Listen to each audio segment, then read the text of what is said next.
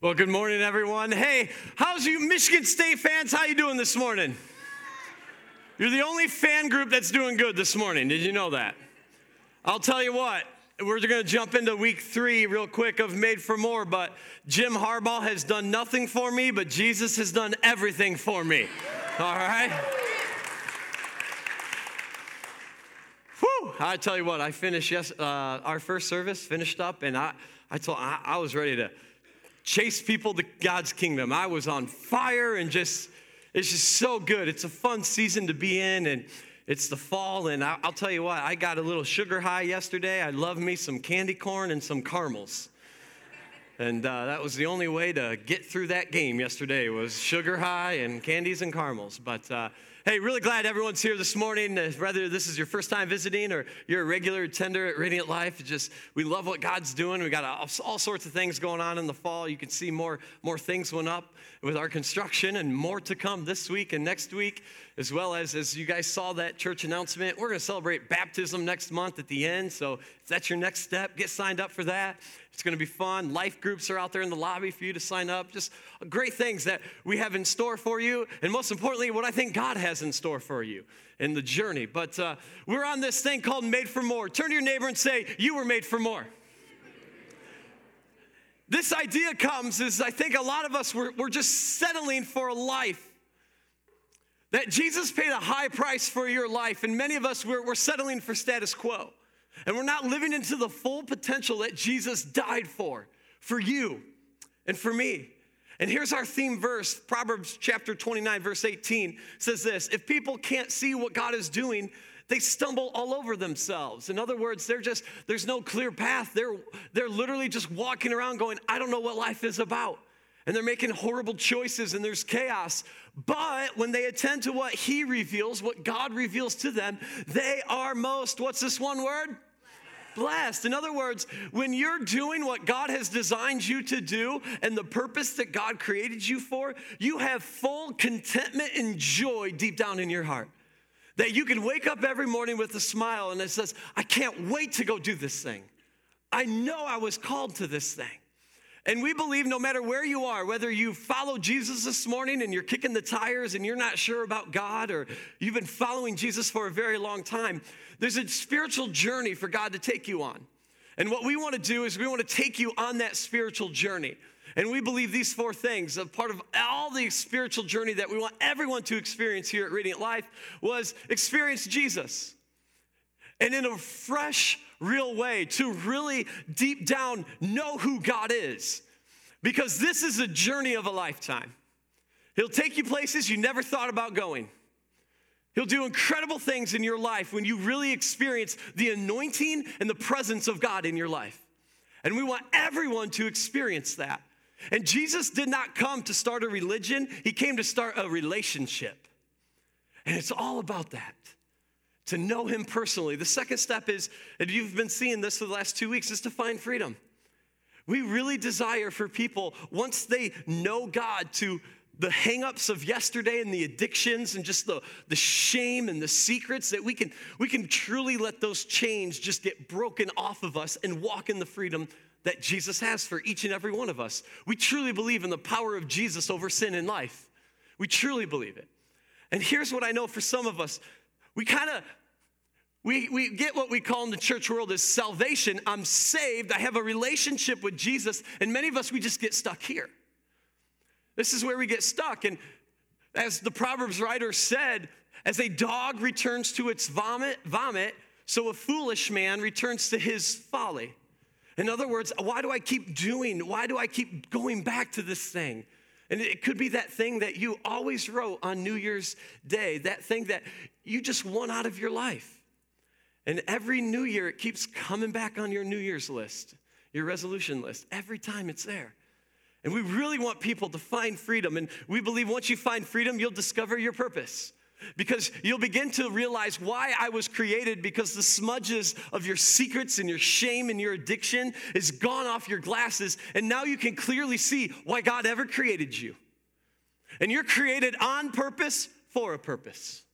And we talked about that last week, that God has plans for you.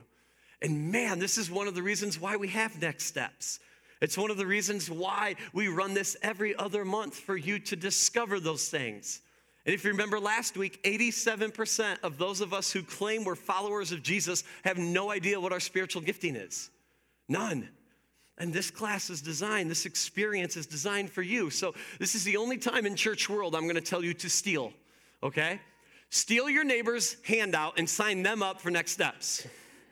Make them circle N and then hand it back to them, say, you're welcome, all right? Right there. Sign them up for next steps. We're going to run this right now. The plan is the second service, so this service, all month of October. And there's four experiences. And you may say, Ryan, I know one that I'm not going to be there. I'm not going to be there for the second week. That's all right. Still go. And then when we run this class in December, this experience in December, you can go to week 2 of that and get it all done. So this is designed for you. And we've had some people walk away out of this experience say, I've met my best friends at this church because of this right here. And so it's awesome. So 4 things. Experience Jesus, find freedom, discover purpose. And then when you know why God created, you're going to be a change maker. And you're going to go out and make a difference in your family and in your workplace and in your school and in your neighborhood. And this community will be transformed by Jesus when we're all living into our purpose. Even you, the atheist, that your heart is far from God this morning. God still loves you and has a plan and purpose for you. You just haven't met him yet. And his heart is that you will meet him. And this morning, we've kind of have worked our way backwards in this series. And we did this week 1, week 2 this, week 3, we're going to talk about find freedom. And I'll just be honest with you, today's a pretty serious message. So I got my joke out in the front about Jim Harbaugh and Jesus, all right? Because it's going to be a pretty serious message this morning. And there's 2 things in Scripture that we see about us finding freedom. Is James, the half-brother of Jesus, writes that you got to confess your sins to one another and experience healing in your life. I think a lot of believers are really good at confessing things to God, but I don't dare tell anyone else what I do. But James says, you want healing in your life? Confess your sins to one another. Say, hey, I messed up. I need prayer. That's one way to find healing and freedom in your life. And the other one is we're going to look at the cross. And we're going to look at different elements of the cross this morning. And in fact, in 1 Corinthians, you have a guy by the name of Paul. We looked at him last week if you were here. The guy who hated Jesus and wanted to this church thing, he wanted it done, and he persecuted Christians and just wanted to stomp them out. And Saul becomes Paul, and Paul plants a church in a city called Corinth.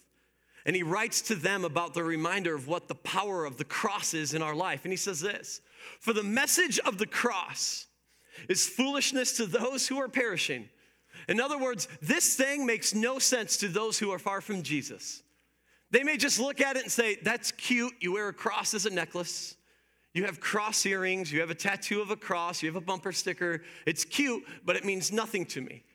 But those who are being saved, this thing, it's the power of God in your life if you follow Jesus this morning. And so in our faith, we have a holiday. It's our biggest holiday, even though we decorate more for Christmas than Easter. But Christmas is meaningless unless Easter happened. And don't get me wrong, I love Christmas. November 1st, my house will be decorated for Christmas. Just telling you now, all right? I'm already listening to Christmas music. Ha! All right? Some of you, no, after Thanksgiving. Who made that rule? Did you know Christmas songs anyways are all about Jesus? So we ought to be singing Christmas songs every day of the week. Some of you are like, oh, I never thought about that. But this thing, we have a holiday right around Easter called Good Friday. Good Friday was not good for Jesus. In fact, that Thursday before he would go to this cross, we have what's known as the Last Supper, where Jesus is in Jerusalem and he goes up into the upper room with his 12 disciples, those 12 closest men of Jesus that he's been doing life with for 3 years. And they celebrate what's known in their festivals and their holidays, Passover, and they have that meal, and Jesus knows that one guy by the name of Judas will betray him. Yet Judas is still invited to the table.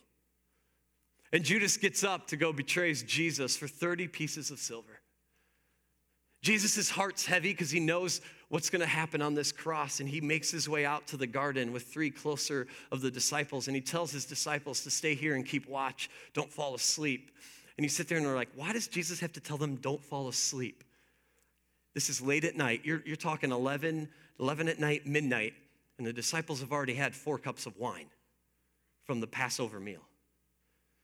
Now, it makes a little more sense. Why? Jesus says, don't fall asleep. Don't do it. And Jesus is going, and his heart's heavy, and he's praying to God because he knows that this is coming his way. And in fact, Judas comes with this huge army to come and arrest Jesus.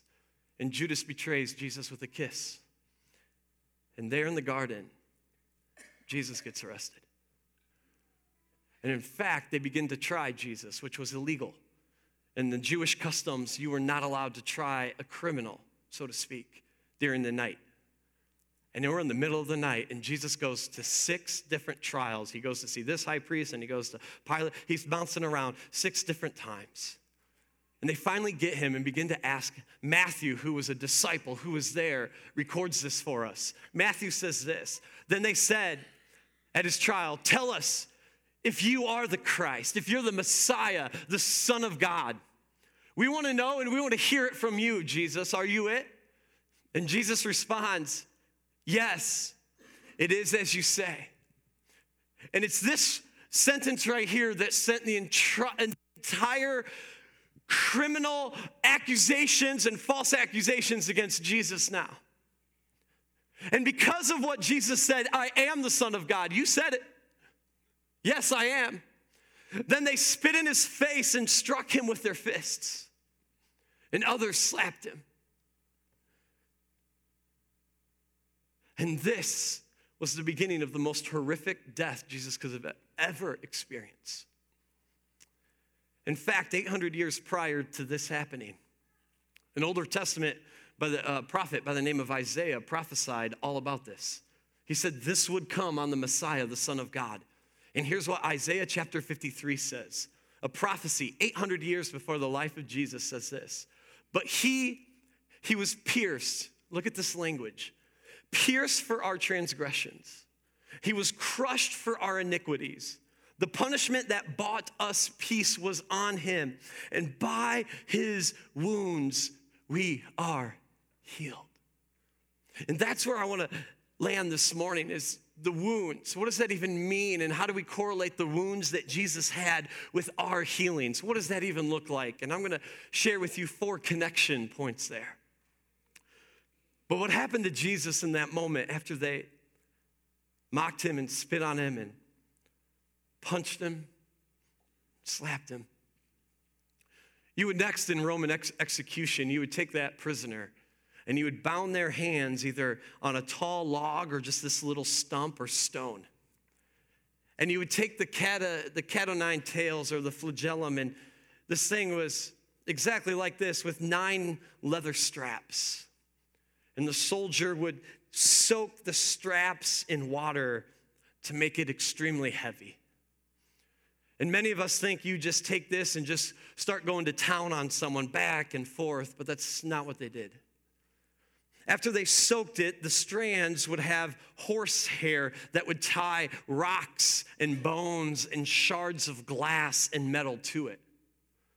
The idea was to get this thing to stick in that prisoner's back and then rip their back open. And what they would do is as they would soak it, is 39 times they would take this whip. It was so heavy that the soldiers have to have 2 hands. And they would come, and if this was the back of the person, they would start and they would hit that right shoulder and then rip towards the center. 13 times on the right side. And that shoulder and that muscle. 13 times on the left shoulder muscle. And then 13 times down the middle of the spine. And ancient historians would say is after they got this beating and this flogging, this whipping, that their back, you could see their rib cage and their spinal cord just showing. And that's what Jesus took. His body. They stopped it short of 40 because they believed if they did 40, the prisoner would die. 39 times. Those wounds on his back. What was incredible is they left the cross rugged like this and exposed, because now we can put that open back on this rough wood and make you suffer even greater. By his wounds, we're healed. The whip represents freedom in your body. I know some of you may be thinking, I've had no freedom in my body.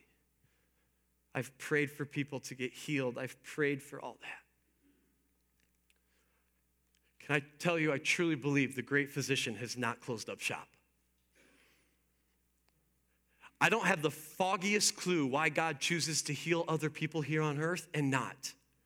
For 20 years, I've been praying my guts out, and I'm still praying that God would heal me of my ulcerative colitis. I'm praying he will. But when God takes me home, then I'll have healing as well. He heals people on earth, and he heals people when he calls you back to heaven. I just don't know why he chooses to heal some physically and some not. But I do know that God's still good no matter how he chooses to heal a person or not. He's good and he's faithful. And some of you are a testimony to this. A few years ago, some of you wrote on the card about, someone of you had a tumor in this room. Going to the doctor's appointment to get it checked up. We prayed for that thing, and the doctor says, there's no tumor, I don't need to see you.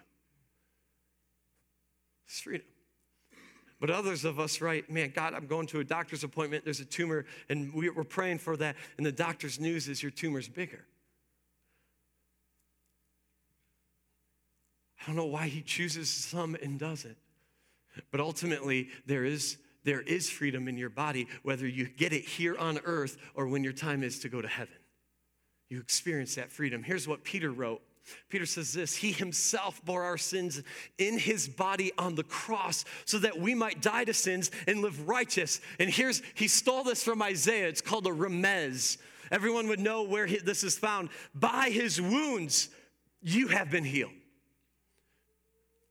And then after Jesus took those 39 or 39 lashings, they did something else that's illegal. They took him to what's known as the Praetorium.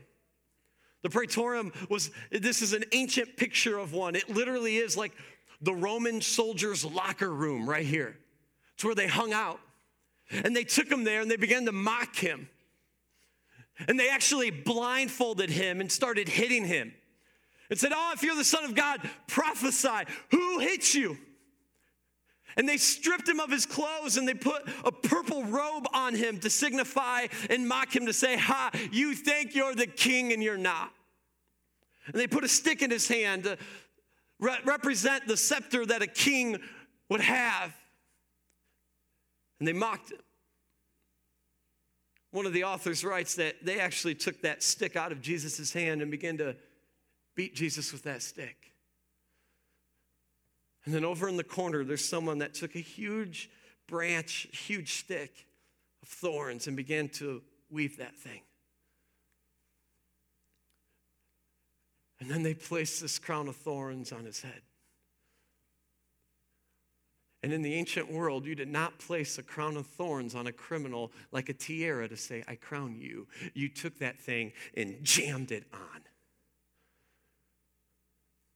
So after Jesus' back's exposed, he's getting mocked and spit on again. He's got this thing coming out of his skin and forehead. And the ancient writer said, when you had a crown of thorns on your head, what would happen is all that blood would begin to rush to your head, and you would experience intense pressure on your head. More wounds for Jesus. And the thorns that Jesus faced represents freedom in your mind. Where is the most pressure in your life? It's right here. It's the battle of your mind. You want peace? Where do you want peace more than anything? Right here. The stress, the anxiety, the worry, whatever it is, you so desperately want peace. And John, one of the disciples, writes this, peace, this is Jesus speaking, Peace I leave you, and my peace I give you. I do not give you as the world gives. Do not let your hearts be troubled, and do not be afraid. That is why so many of you right now are sitting on this Mind Monster card that we're going to kick off in 2 weeks. Because there are so many of us in this room and in your families in this neighborhoods that you live in who desperately want a peace of mind. I'm going to tell you, it's going to be powerful the third week in this series. More than anything, I think you need to invite. If you've never invited someone, my heart to you this morning is please do anything to invite someone to this series. That's for you. Pray over that. You got 2 weeks before that starts. After Jesus got that crown of thorns, they took him. And they made him carry the crossbeam. Now, prisoners never had to carry the vertical beam because the vertical beam would always be in place at execution sites. So prisoners were strapped to this top crossbeam. That thing had to lay open as your back muscles were exposed. And you had to carry that wherever the execution site was. And then when you got there, 2 things happened. The tendency was to wrap your hands on this crossbeam with rope and drive that nail through the hands. Now we think maybe it's the palm, but we think more historically that it's probably right in the wrist because of the 2 bones. You could kind of anchor a hand on 2 bones right there. Think of the Roman world that was ruling at this time. If you ever see movies or whatever and Roman soldiers go to greet each other, how do they greet each other? Elbow to fingers was all considered the hand. So these writers are saying when Jesus got pierced in his hands, their reference is elbow to finger. And they would get 2 nails driven in those hands, cross the feet together, and many times they would have a little platform for your feet and drive that nail through the ankles. And now you're crucified. The nails that Jesus took is freedom in your hands.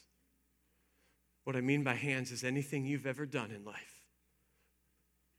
That screw up that's haunting you, that addiction that's still haunting you, that thing that you did yet last night, or the thing you did 20 years ago, that you carry your shame and you regret. There is freedom from that in Jesus' name. There is freedom and forgiveness in that. You don't have to carry that anymore, friends.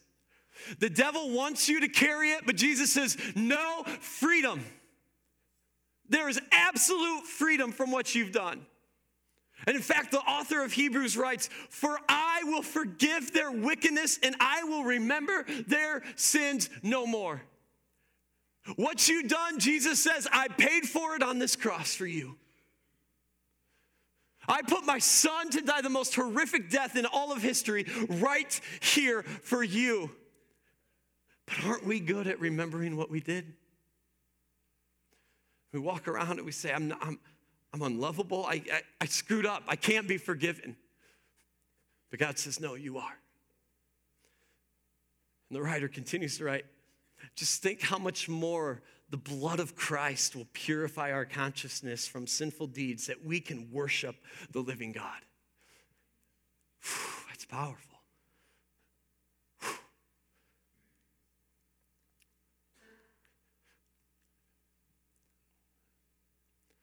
I had someone pray a prophetic prayer over my life 1.5 years ago.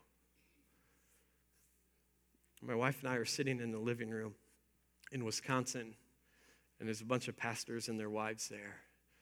And we're just worshiping, and we're having a great time. And I've never had anyone speak prophetically in my life, and I'll be honest, I was a little creeped out. I was like, I don't know, what are you going to do? And he just laid his hands on. He's like, I just want to pray, and anything I say to you, always take what I say and make sure it matches God's word. So we began to pray, and man, I'm like, he's a good prayer, right? Like, I'm not even following the prayer anymore because I'm like, oh, you're good. Like, I want your prayer life.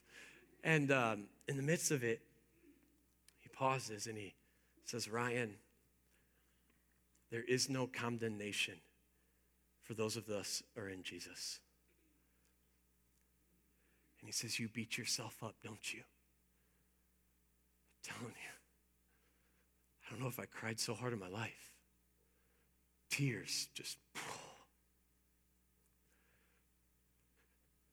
because when I mess up, I beat myself up more than anything.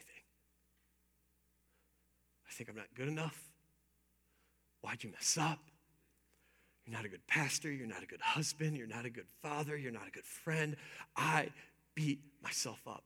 And the only person on earth that knew it was my wife. And I know my wife did not have a secret conversation with this gentleman and let him know. 15 minutes, he kept saying, Ryan, there's no condemnation. There's no condemnation. And some of you in this room, you need to hear that this morning. Don't beat yourself up. Jesus beat himself up on the cross for your freedom. Walk in it. The devil wants to remind you who you are, but you tell the devil, not today. I know who I am in Christ Jesus, and I am free and forgiven.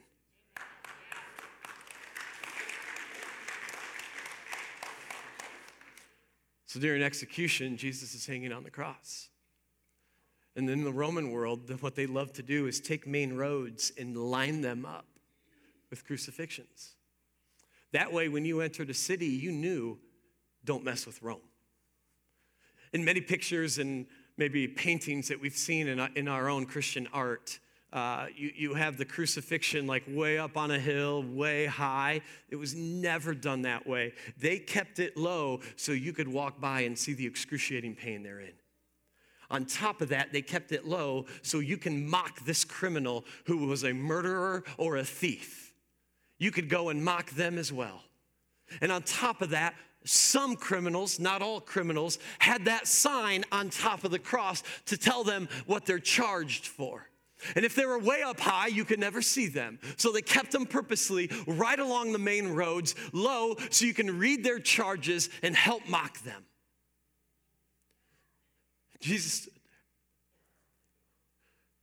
is on this cross, dying the most horrific way. I find it very interesting that God sent Jesus at that time to die the most excruciating pain instead of sending Jesus now where it would probably be just lethal injection and he would go out peacefully. But instead it's this, the torture symbol. He said about 3 o'clock in the afternoon, Jesus on the cross, they whipped your shoulder muscles because you would kind of be slumped like this. And you're gasping for air.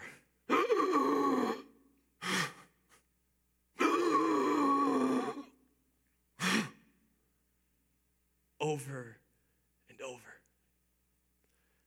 Said 3 in the afternoon, Jesus cried. His last words, John records, it is finished.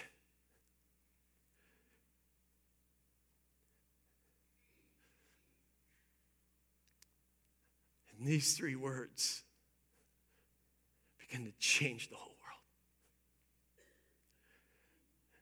Notice Jesus did not say, I am finished. He said, it. Your sins, your present, your past, your present, and your future sins, they're done with, they're finished, you're forgiven. And Jesus said, what happened in the garden back at creation when Adam and Eve sinned and sin and death are linked together and it entered the world. And now I can bring it all back. So no more sacrifices. It's done. Everyone can have a relationship with the Heavenly Father. It is finished. And then when criminals would take their last breath, the Roman practice was to go to every criminal and break their legs. Because if you break their legs, they can't push up to gasp for air. They would just die of asphyxiation. Except Jesus. That was a prophecy too in the Old Testament, that Jesus' legs would not be broken. Instead, the Roman soldier took that spear, and they would often take a spear up under the rib cage to hit the heart and make the person die that way. He came up there in Jesus' rib cage and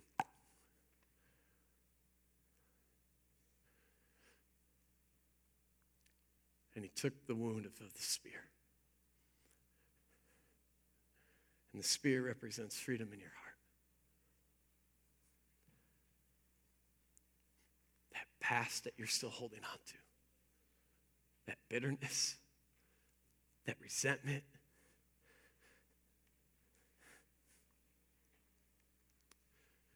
You're free from it. And the psalmist says he heals the brokenhearted and he binds up their wounds.